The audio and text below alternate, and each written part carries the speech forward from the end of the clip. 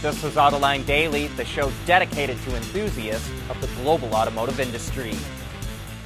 The USMCA, which is the new trade agreement between the U.S., Canada, and Mexico, could have a profound effect on labor costs in Mexico.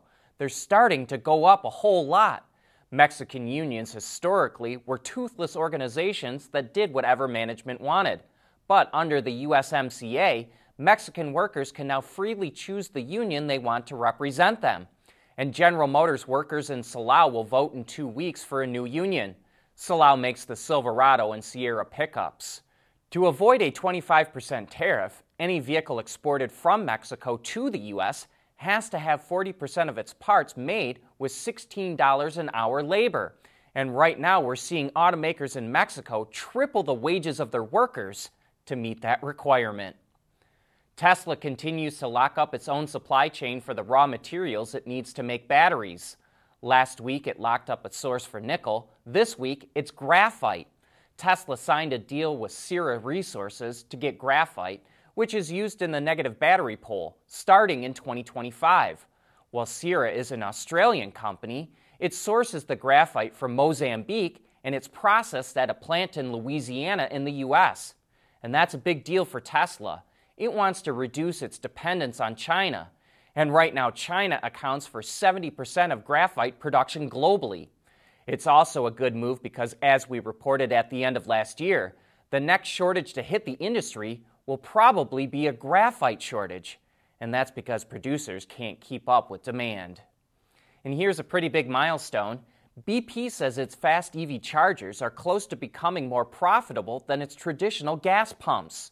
The fast charging division isn't expected to become profitable until 2025, but on a margin basis, it's nearly on par with filling up with gasoline. BP currently has 11,000 charging points and plans to grow it to 70,000 by 2030. But here's our Autoline insight. Gas stations don't make much profit on selling gasoline. That's the loss leader. They make their profit on selling lottery tickets, cigarettes, and beer. Electricity at public EV chargers is quite expensive. It can cost twice as much as residential rates and 3 times more than commercial rates. We want to know what drives your testing. OTA, connected car, diagnostics, remote testing. Intrepid Control Systems is here to help you work from anywhere. Intrepid Control Systems, driven by your data. Kia introduced the all-new Niro back in November, and now it's sharing more details. Its styling has been updated, and it's a bit larger than the outgoing model. Inside, it features a 10.25-inch display screen, and like before, it's available as a hybrid, plug-in hybrid, and battery electric. The hybrid is powered by a 1.6-liter 4-cylinder gasoline engine that's mated to a 6-speed dual-clutch transmission. Its fuel economy is 20.8 kilometers per liter, or about 49 miles per gallon, but that's based on the Korean standard. The hybrid goes on sale in Korea this month and will be available in global markets later in the year.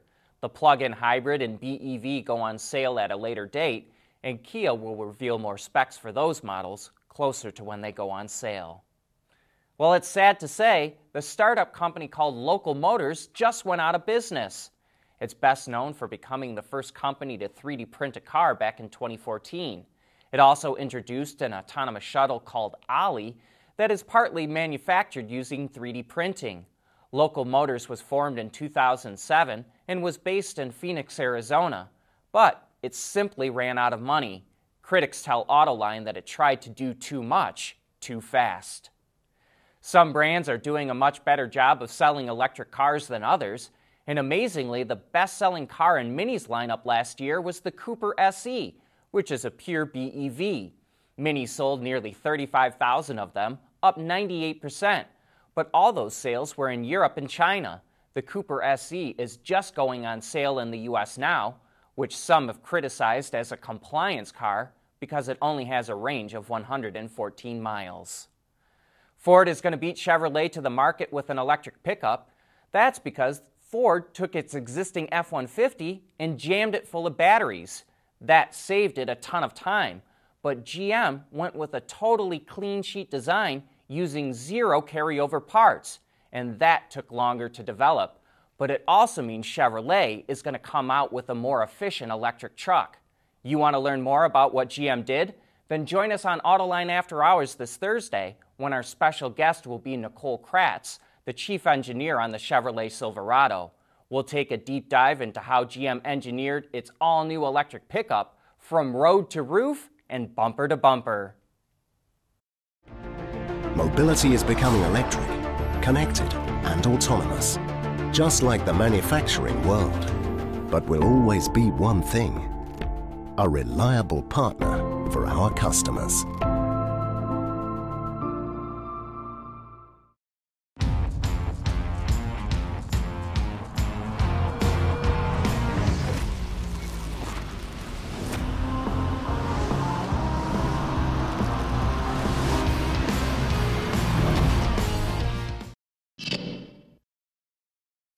Battery swapping is becoming more popular in China. Even CATL, the biggest battery maker in the world, is jumping on board.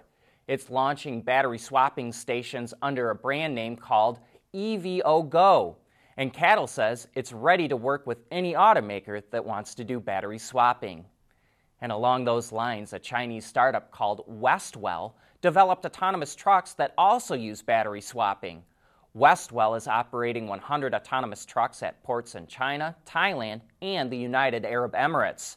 The company says it only takes 6 minutes to swap the batteries in its trucks, and it will open battery swapping stations in 4 countries this year. Buick customers in China will be able to get their hands on GM's newest version of its Super Cruise system. Although it doesn't call it Super Cruise, it calls it eCruise Pro. Available as an over-the-air update on GL8 Avenir models starting today, the feature allows for hands-free driving on more than 200,000 kilometers of city streets, elevated roads, highways, and freeways. It also includes an all-new instructed lane changing function, which can change lanes automatically when the turn signal is hit. Buick doesn't say what customers will be charged, if anything, for the OTA, but claims it takes just 5 minutes to download. Speaking of OTAs, Chinese automaker NIO is offering its first over-the-air updates outside of China. For users in Norway, the update improves the operating system to include manual battery warm-up, extends cabin preconditioning, and makes searching for charging easier. But that brings us to the end of today's show.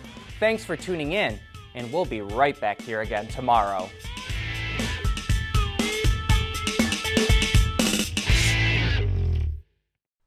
AutoLine Daily is brought to you by Bridgestone, solutions for your journey. Intrepid Control Systems, over-the-air engineering, boost your game. And by Schaeffler, we pioneer motion.